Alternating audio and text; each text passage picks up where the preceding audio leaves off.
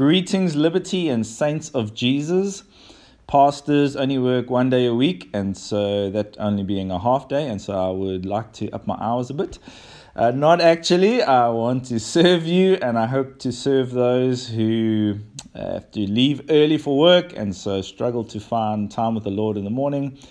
Perhaps I can serve by supplementing your times already that you find with the Lord. And so my hope is that for the next foreseeable future, that I can daily in the mornings bless you from the Word of God, that it would cause us to walk in His freedom. As Liberty, we want to see all the saints of Jesus, and Jesus' desire is for us to be walking in freedom. And so I hope that this will bring life. I hope that this will serve you, and may it be found in the hands of those that it will benefit. And so today, July the 19th, the title is Continue Daily in Christ's Word. John 8:31-32 and verse 36 says, Then Jesus said to the Jews who had believed in him, If you continue, or if you abide or remain in my word, you are truly my disciples, and you will know the truth, and the truth will make you free. So, if the Son makes you free, you will be free indeed. God's desire for every human being is true freedom. Freedom from all that seeks to enslave and trap you, whether that's an abusive relationship or person, whether it's enslavement to the lure of wealth, the chains of addiction, even the trap of indifference or lukewarmness, indifference to our duties and obligations to God, and indifference to our duties and obligations to our fellow human beings. All of these and many more are the falling short of the Creator's design for His beloved creatures, you and me.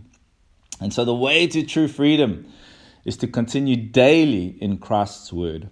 Freedom is regained by walking daily with the one who destroyed both sin and the fear of death, which are our ultimate captors. It is a daily continuing in His word, His teachings. It is daily continuing in His wisdom. It is a daily continuing in His Spirit. We find true freedom by walking in step with the Spirit of the Son of God, who lovingly guides those who listen for and obey His call. As Isaiah wrote, and when you turn to the right or when you turn to the left, your ears shall hear a word behind you saying, This is the way, walk in it.